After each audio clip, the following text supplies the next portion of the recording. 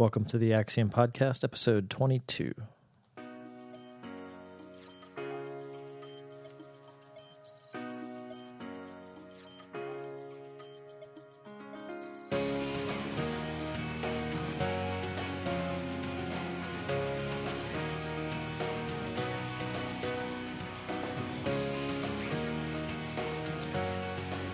Well, welcome to another edition of the Axiom Podcast. I'm your host, Joey Brannon, and today we're going to be talking about vertical integration in small business. And if you went to college and studied business, you probably have a vague memory of vertical integration. It's not something that comes up in the everyday small business vocabulary, but it is something that we do see in growing businesses that are looking for more growth opportunities.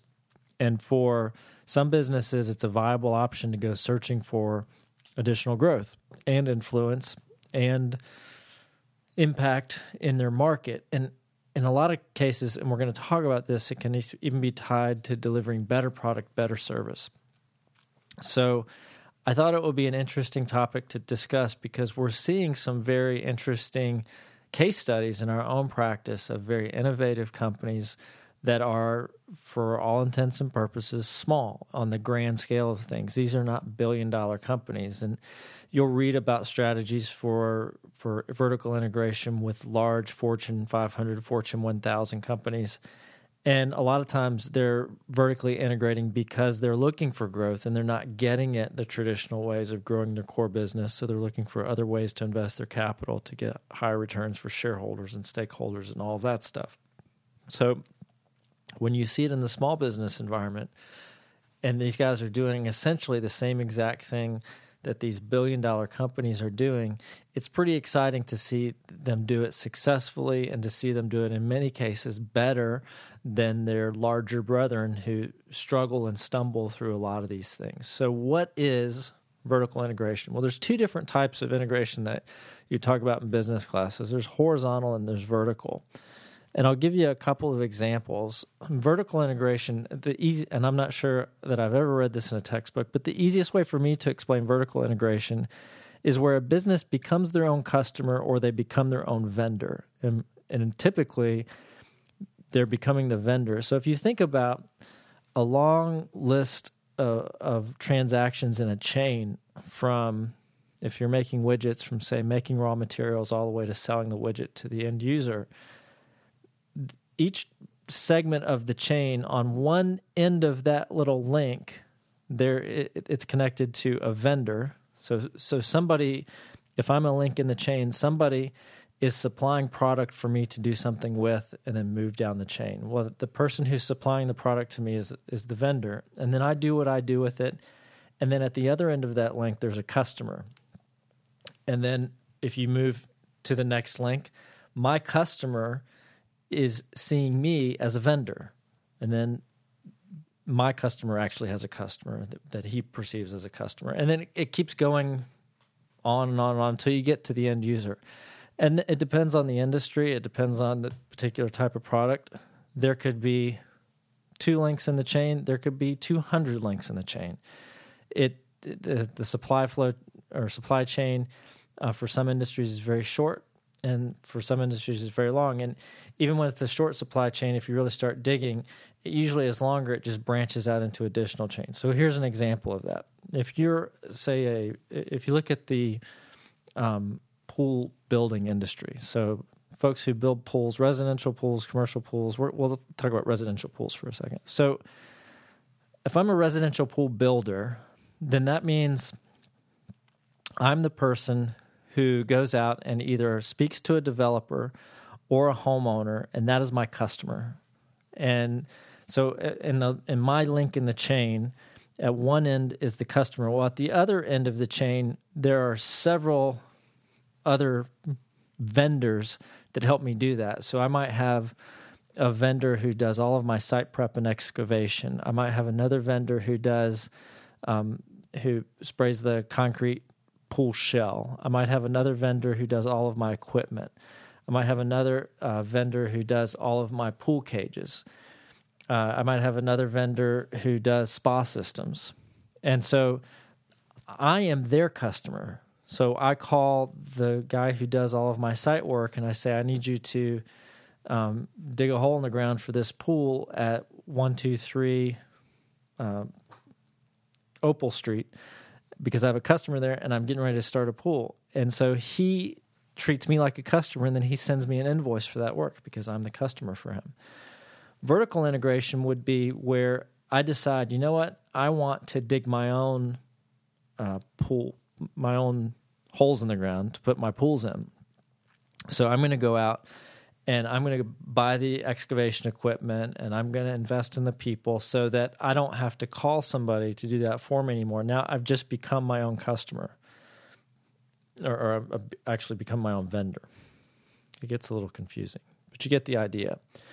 And then let's say at the other end of the chain, let's say that I do a lot of work for residential developers, and I decide one day, you know, these developers are going in and they're building these houses and they're building these pools, and what I want to do is I want to develop my own property, and then I won't have to.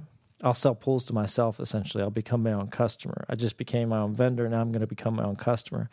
Well, that's actually a combination of vertical and horizontal integration, because I'm kind of going into a different industry as well. I'm getting into this role of becoming a developer. So it's a little bit of both there. So in any industry, you always have the opportunity to vertically integrate, almost always up the chain. So if you're the last step in the chain before the final end user, well, it's hard to continue vertically integrating down the chain, because it really is hard to become your own customer after a certain point. But almost always, companies have the opportunity to vertically integrate upward and become their own vendors, because they're all buying goods and services to deliver to whomever their customer is. And sometimes they decide that, you know, instead of continuing to hire somebody to do this for me in the form of a vendor, I'm going to go out and do this for myself. So those are the cases that we're going to be talking about today in our case studies, are typically folks who have moved up the chain in vertical integration.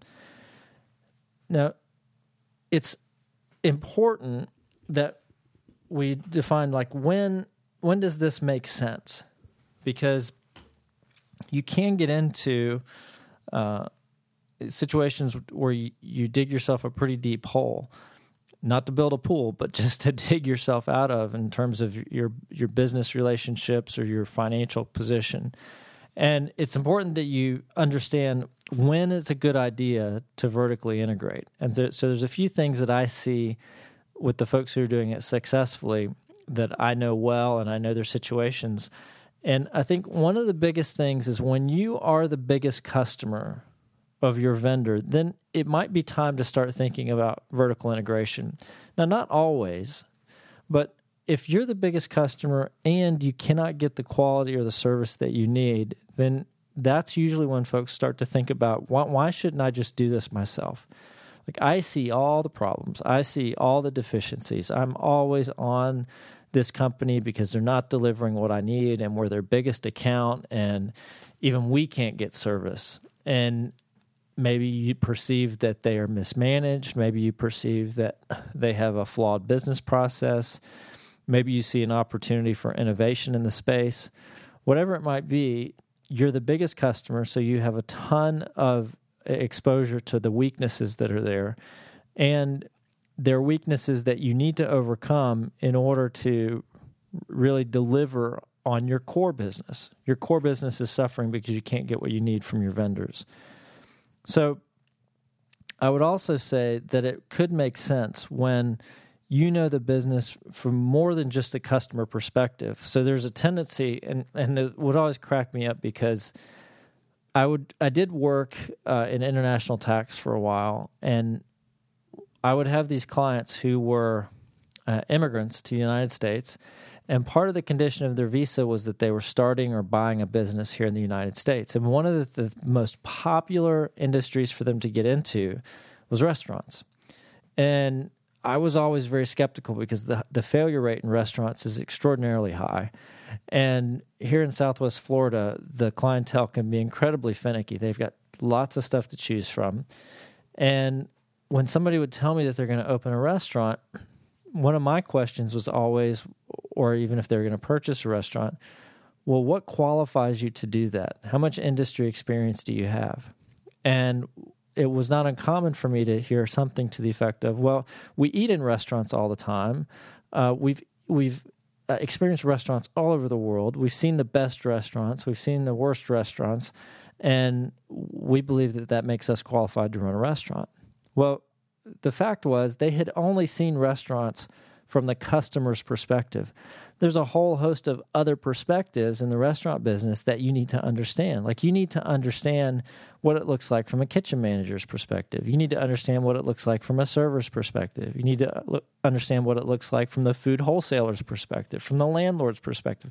If you only know the business from one perspective, that of being the customer, you're blind to an incredible amount of things in the business. So the same thing goes for vertical integration. If you're considering some kind of a vertical integration move and you want to become your own vendor, make sure that you know more than just the customer's perspective, because that's what you are. You're the customer.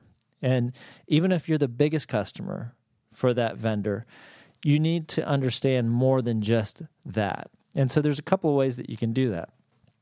Number one, you may have past experience. You may have been out in the world and you have experience from inside that type of company, and then you just happen to get into an industry where you became a customer of that world that you were formerly inside of. And that's a great place to start, as long as it hasn't been 20 years since you were last in the business. And, some businesses don't change that often, but even in 20 years, some of the most staid businesses have changed drastically. I'll go back to restaurants again.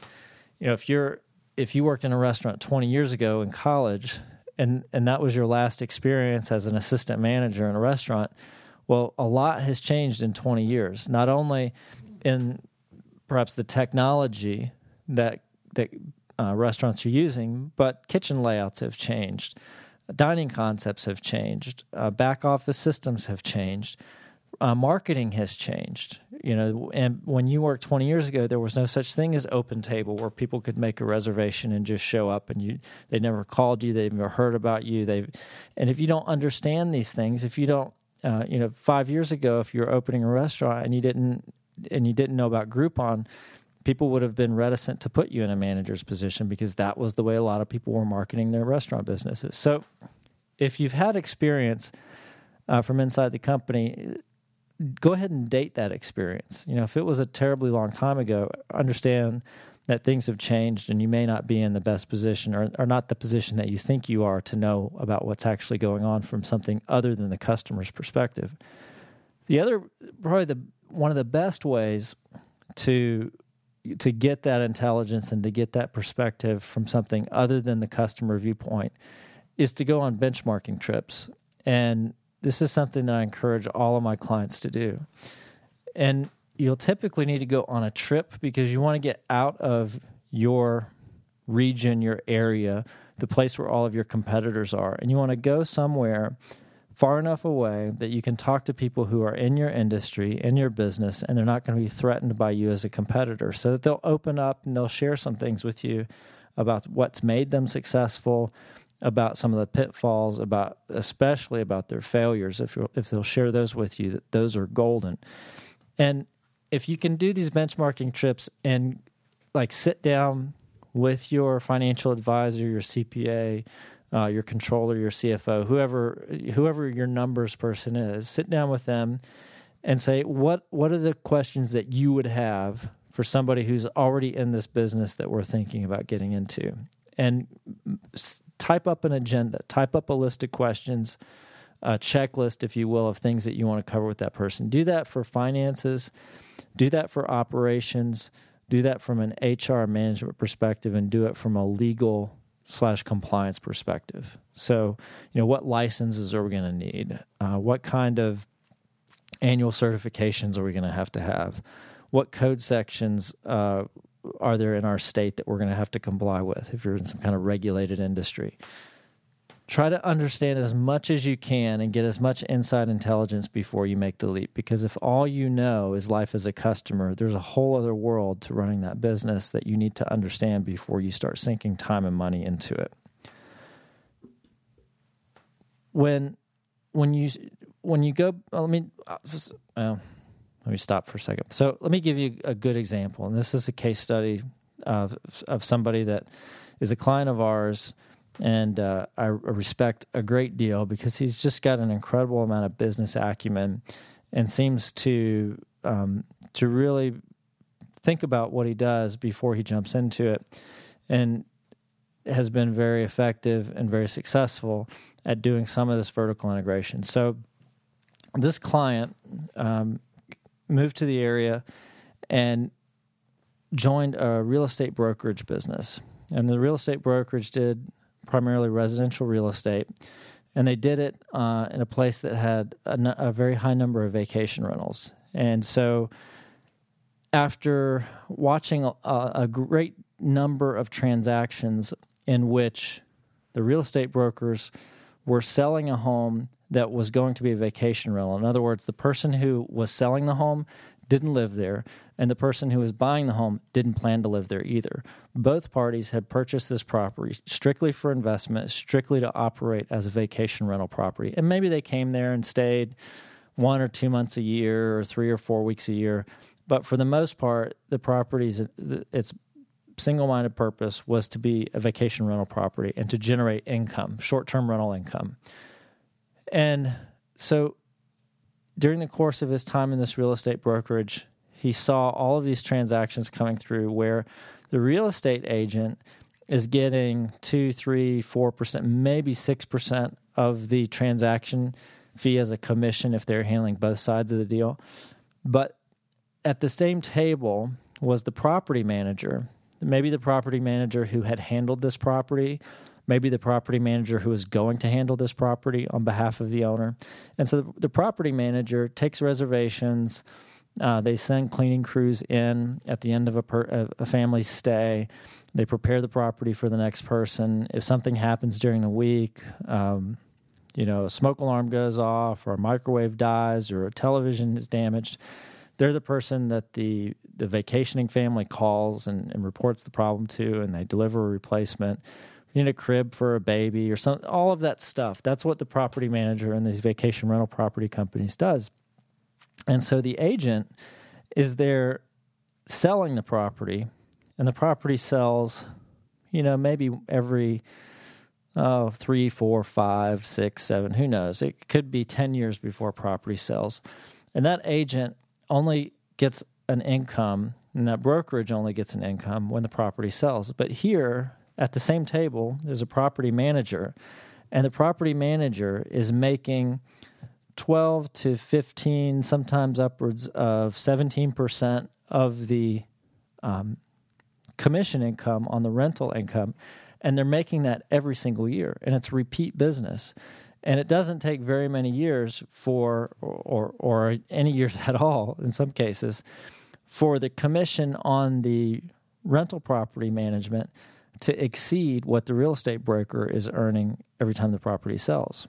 And so this very astute businessman who's getting ready to take over the real estate brokerage business goes, we need to horizontally diversify and create a property management company. Now, you could make the argument that there's a little bit of horizontal or vertical integration there, but for the most part, they're going into a different business. Selling real estate is different than managing real estate, and one typically is not the customer of the other. So he decides that he's going to start a property management arm. Excuse me. So he starts his property management company, and it takes 2 to 3 years to get it off the ground and to build enough critical mass so that it becomes sustainably profitable. And as he learns the marketing game and he becomes more successful in getting reservations and marketing properties online and getting room nights up, he starts to run into a problem. And the problem is this: because these properties typically rent from Saturday to Saturday, there's a crunch time on Saturday to get every property cleaned and get it turned around for the next guest to arrive. And at first, you're just hiring cleaning crews as you can find them. And so you'll hire, maybe one crew has 4 people who can clean rental properties. And another crew has 10 people, and another crew has 3 people, and another crew has 6 people. But not only are you managing 6 or 7 crews, you're also trying to help those 6 or 7 crews manage the 30 or 40 people that work under them, because they're not real effective managers. In most cases, the people who are running these crews are also cleaning the houses. And so you have some enterprising house cleaner, kind of property management cleaning person who can go in and turn a property around in a couple of hours, and they get a little bit more work than they can handle. So they reach out to a friend for some help, and then they reach out to another friend for some help, and pretty soon they've got 3 people working for them. But they never went into business to be a cleaning company manager. They're a cleaner, and they've got some help, and they're making a little bit of money because of the margin they charge on their help, but they're not good managers. So this client of ours was finding himself doing more and more management work with the cleaners, and the quality wasn't exactly up to the standards that he desired. Not only was the quality not there, but because of some of the problems in managing them and having to manage so many of them, and everybody, you're having to manage them, but you don't really get to manage them because they're not your employees, and they're having trouble on the turnaround time. So now guests are being told when they come to check in that the vacation home that they had rented is not ready yet because the cleaning crew is running behind. And he decided, you know what, we're by far and away the biggest customer for all of these people, and we're definitely not getting the quality of service that we want, and we're not getting the turnaround time that we want, and it's impacting our core business. And those were some of the qualifications we talked about earlier for deciding when this might be a good idea to vertically integrate. So he said, we're going to start our own cleaning company. And at first, that was difficult. I mean, you can imagine you have to set up the systems. You have to now, one of the other things we said is you have to understand it from more than just the customer's perspective. And so they did know a lot about the business because they were on site and they saw that what was happening. They also knew a lot about the personnel problems that the people that they were hiring were having with their own employees. So they knew a lot more about it than just the fact that they were the biggest customer and they weren't getting the service that they expected. And they even experimented with having their own small crews work alongside some of these other crews. So they got the chance to try out things and to learn things before they jumped in with both feet to start their own cleaning company. But once they did, it grew very quickly, and they were able to standardize processes. They were able to raise the quality of service. They were able to reduce the turnaround time on properties. And ultimately, it turned out to be not just less of a headache, but it turned out to be financially profitable as well in terms of the cost that they were saving on the cleaning expense they had been charging. And then they were able to do some fairly innovative things around damage deposits that generated new profit centers. And it just became a real success story. And then this client took a benchmarking trip to another high vacation rental area in the country. And he took the time to come up with some questions and to book some appointments ahead of time. And one of the things he learned from some of these other property management companies is that they had standardized all of their linens. So to give you some background, what would have happened even after they created their own cleaning service, when the house cleaner would get there, the first thing that they would need to do is go to all the bedrooms and strip all of the bedding off of the beds, throw it in the washing machine, go to the linen closet, take the fresh bedding out, make all of the beds, finish cleaning the house, and then finish the wash. And a lot of times they were sitting around waiting for the sheets to dry. And so once all of the bedding that had been stripped off was dried and folded and put away, they could finally leave the property. But this was the bottleneck. By far and away, the longest thing or the longest duration thing they had to do was turn over the used bedding.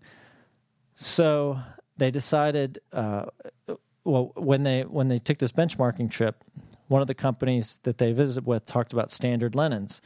And so they came back and they said, we're going to standardize linens, meaning they went to every property owner and they said, we know that you have these really nice pastel, 800 thread count sheets or whatever they are, but we're going to give those back to you and we're going to charge you $200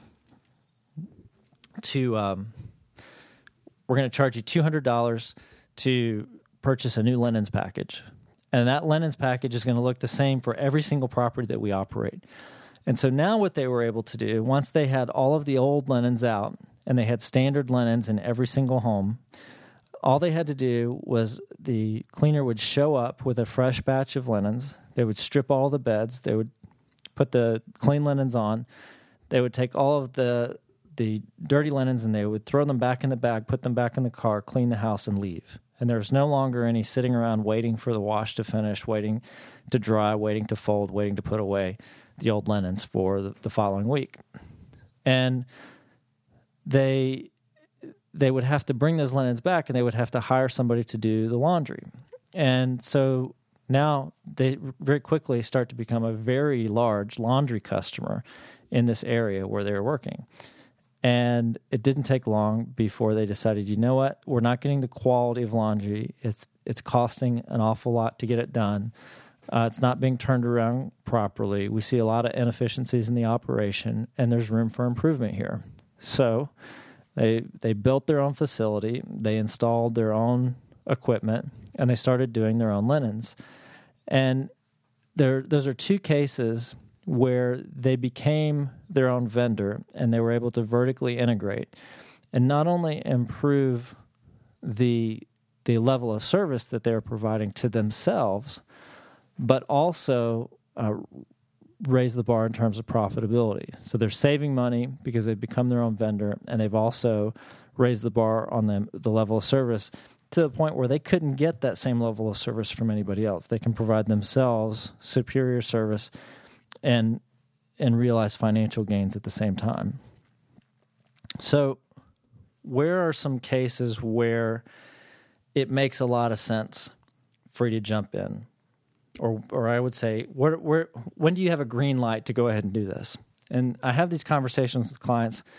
When we're talking about growth and we're talking about areas, new strategies for growth, occasionally vertical integration will come up, and we'll get to a point where we say, okay, we do know a lot about this vendor's business, and we know more about it than just from the standpoint of a customer. It's definitely impeding our ability to grow, and we know that we're pretty much the biggest customer, one of the biggest customers. And they go, so we think we should vertically integrate. And I said, well, let me ask you a few more questions. Number one, at the very top of the list, has absolutely nothing to do with the direction you're planning to go. It has to do with the place that you currently are. What I mean by that is, does your core business have good processes?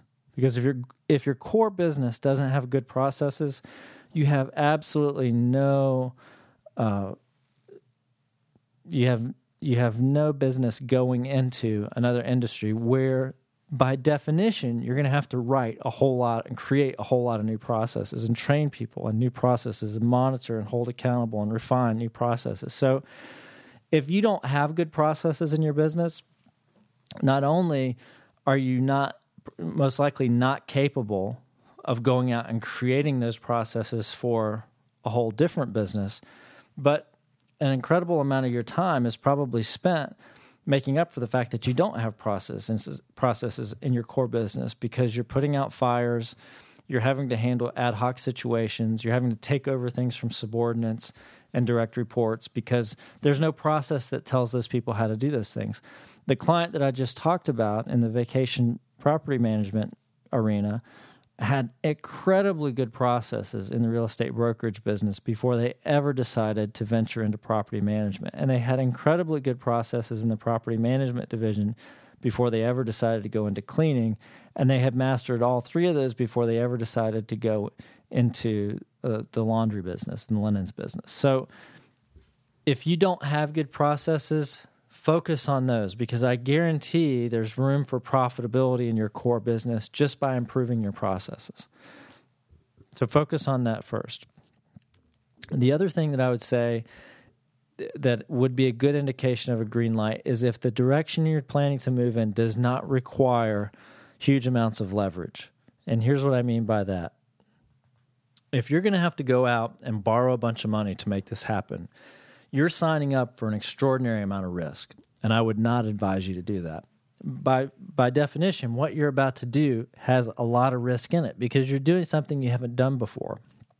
This isn't like where you're just gaining market share by buying a competitor, and all you're going to do is bring your existing processes over to a new location or those existing processes to another set of customers. This is where you're going to have to learn a completely different business. And yeah, there's some overlap. Yes, you know what it's like to be a customer, and you know what customers want if you're going to vertically integrate up. But you don't know a lot of other stuff about that business. So it's already risky. The other thing that is inherently risky is assuming debt. So if you're going to load up on a lot of debt to make this happen, not only are you adding the risk of moving into a new business, you're also adding the financial risk of more debt. And in my experience, that's a recipe for disaster. I would not advise you to do any of this if it's going to require a lot of leverage. If you can do it out of the cash that you have on hand, or if it requires very minimal working capital and then it can self-fund after that without debt, meaning that maybe it doesn't take very much to get started. The first few machines that you would have to buy or facilities that you'd have to purchase, they don't cost very much and you're not going to have to borrow to do it. And then if it becomes successful, you'll be able to expand and scale that up from the profits that you derive out of that. Then, okay, maybe that's a good thing to do. And this, I think, vertical integration in service businesses is inherently less risky for this very reason. In service businesses, you don't require a ton of capital. What you usually require is labor, and labor you can scale as you go. And if you don't have the scale, then you just don't hire the labor. Or if the scale drops, then you make adjustments to your labor and lay some people off so that you don't have to continue the fixed cost. But debt, you can't do that with. If you borrow $1 million, you can't go back to the bank later and say, I would like you to adjust that to $500,000, even though I know I got the $1 million because I can really only afford the debt on $500,000. It doesn't work that way. So the payment is on $1 million worth of debt, whether the business works out well or whether the business tanks or whether you need 3 more months than you thought to get started, which leads me to my second point. I would say that you have a green light to do this kind of stuff if you realistically have 1 to 2 years to figure it out. And that bears out not just over the case study that I just gave, but probably 3 or 4 other case studies of companies that decided that they were going to vertically integrate and move up where they became their own vendor. And they, in many cases, would have to retain their existing vendor relationships while they learned the ropes of this new business that they were going into, which requires a little bit of a tightrope walk. Because at the same time you're purchasing from this company, you're ultimately going into competition with them. So there has to be a strategy for managing that, because you can imagine that they're not going to be too excited to lose your business, and they're definitely not going to be excited to go into competition with you. But the companies that are successful in this don't just flip a switch and assume that everything's going to happen the day after they make this transition. They take their time, they scale it up slowly, they take time to learn their lessons on the cheap, and they usually give themselves a minimum of 12 months and usually somewhere between 12 and 24 months to figure this out before they have to stand on their own and they are their own vendor 100%. Some of those companies also will continue relationships with vendors. They might be supplying most of their needs internally through this type of vertical integration, but they still purchase, say, 15, 20, 25% of their service from outside vendors just for a capacity issue, because they know that during busy season, they need to have those other people on standby, or if they were to have an issue at their facility, they don't want to put all their eggs in one basket with themselves the same way they wouldn't put all their eggs in one basket with one vendor if they weren't in that business themselves. And here's the last thing. I think probably the best green light that fires me up and makes me excited about a vertical integration opportunity is if there are going to be other customers beside yourself. So you're the customer of a vendor. You decide, I'm not getting what I need from this vendor. I'm going to go into their business and I'm going to become my own vendor. Well, are your current competitors, folks that you're doing business against in your core business, are they also candidates to become customers for this company that you're about to start to vertically integrate? Because if they are, then not only are you going to realize the savings on becoming your own vendor, but you're going to realize gross profit on sales to other third-party customers. And I like it from that standpoint. I like it from the standpoint of financially we're going to save money by selling to ourselves, and we're going to make money by selling to other people. But I think the biggest thing that it forces a potential entrepreneur to think about if they want to vertically integrate is to take a real hard look and understand whether this is just a pipe dream or it's a real business opportunity. Because the kind of litmus test, well, not the kind of litmus test, the exact litmus test for any business is if it's successful in the marketplace, meaning will you find people who will buy from you at the price you need them to buy from you to make a profit? Because if you can make a profit, you'll be sustainable. And if you're sustainable, you can continue to grow your customer base and build on your business. But if you cannot find customers, then you have an inherent problem in that you really don't have a business. You have something that you're willing to work on, but nobody else is willing to buy. And this is a real danger when you talk about vertical integration. The danger is you are going to become that customer. So rather than have to go out in the market and convince third parties to buy your product or service, you've already convinced yourself that you're going to buy that product or service. And that can be a very dangerous place because nobody else is required to validate that decision. You're just going to spend the money being your own customer. If I ask you, once you vertically integrate and once you become your own vendor, are you going to have other customers or is it just going to be you? And if you can say, yeah, I've got this company that I do business against and this company that maybe I don't do business against, but we share the same vendor. And I've got this other company over here that's buying from another company that looks similar to this vendor I'm about to become. And I think I can capture all of those, or I can give them a run for their money, or I can, there's going to be me plus 2 or 3 others and then a smattering of smaller ones. And if we can test those assumptions and maybe go out and poll those folks and find out if they really are interested in purchasing for us because they're experiencing a lot of the same quality problems that you're experiencing, maybe just not on the same scale because you're the big customer of the vendor that's having issues. But if you can bring to them some good intelligence about your plans and you can get some soft or hard commitments from them to become customers of this new company, that really validates not only the profitability side of things, but just the entire business venture to help us understand that this really is something that's viable, it's something that's needed, and in the long term, it's going to be something that's successful. So let's say that you've listened to everything that we've talked about so far, and you're like, I think this is what I need to do. You're preaching to the choir. I like the examples you've given, everything you've talked about as far as when it makes sense and what the green lights are. I got that, so I'm ready to move forward. What do I do next? Well, I'm going to go back to some of the stuff we've already talked about, but I'm going to frame it in terms of next action steps. So number one, the very first thing you need to do is identify what are the pain points that you're trying to solve.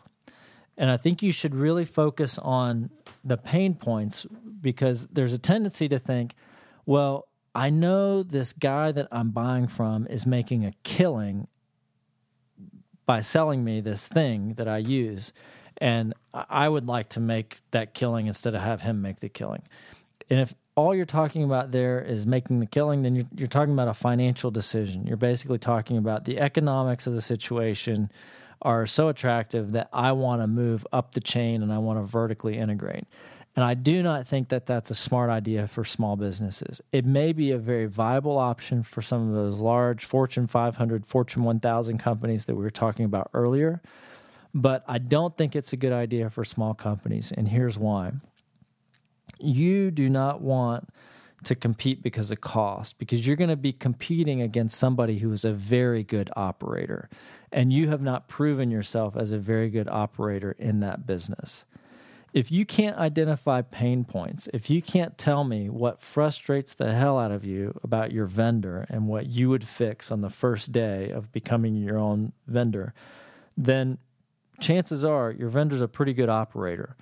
And you don't want to go into business against that person, because I will bet you that your very good operator that you have right now that's providing services to you, who's got 10 or 15 or 20 or 30 years of experience, is going to beat the pants off you, the brand new operator who has zero experience.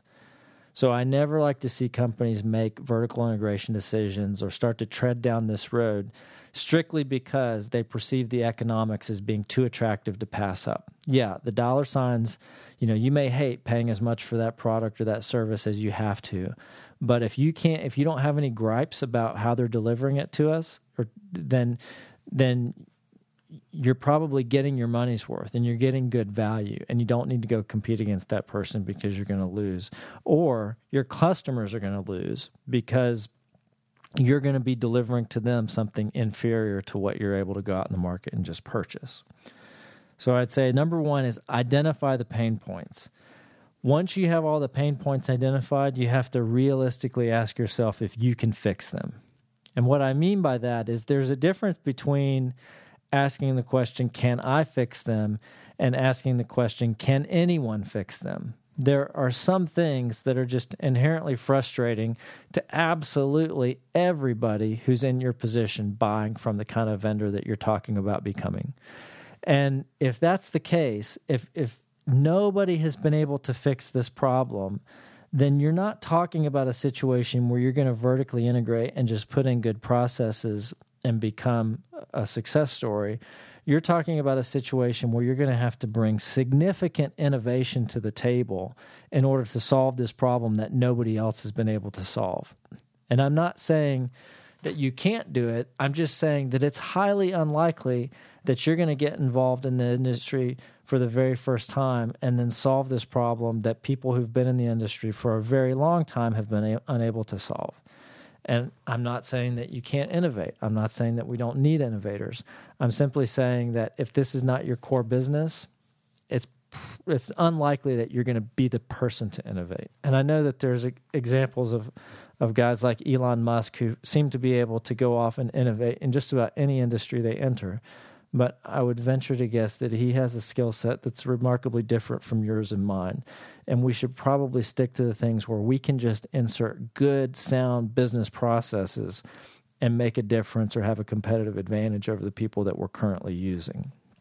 So, number one, identify the pain points.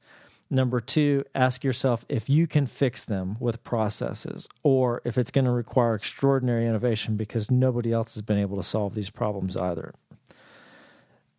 If you can identify the pain points, and if you can, in good faith and conscience, say, I think I can solve these with good processes and because I'm a good operator, the next thing to do is go to school on operations. Take those benchmarking trips. Identify a region that you can travel to.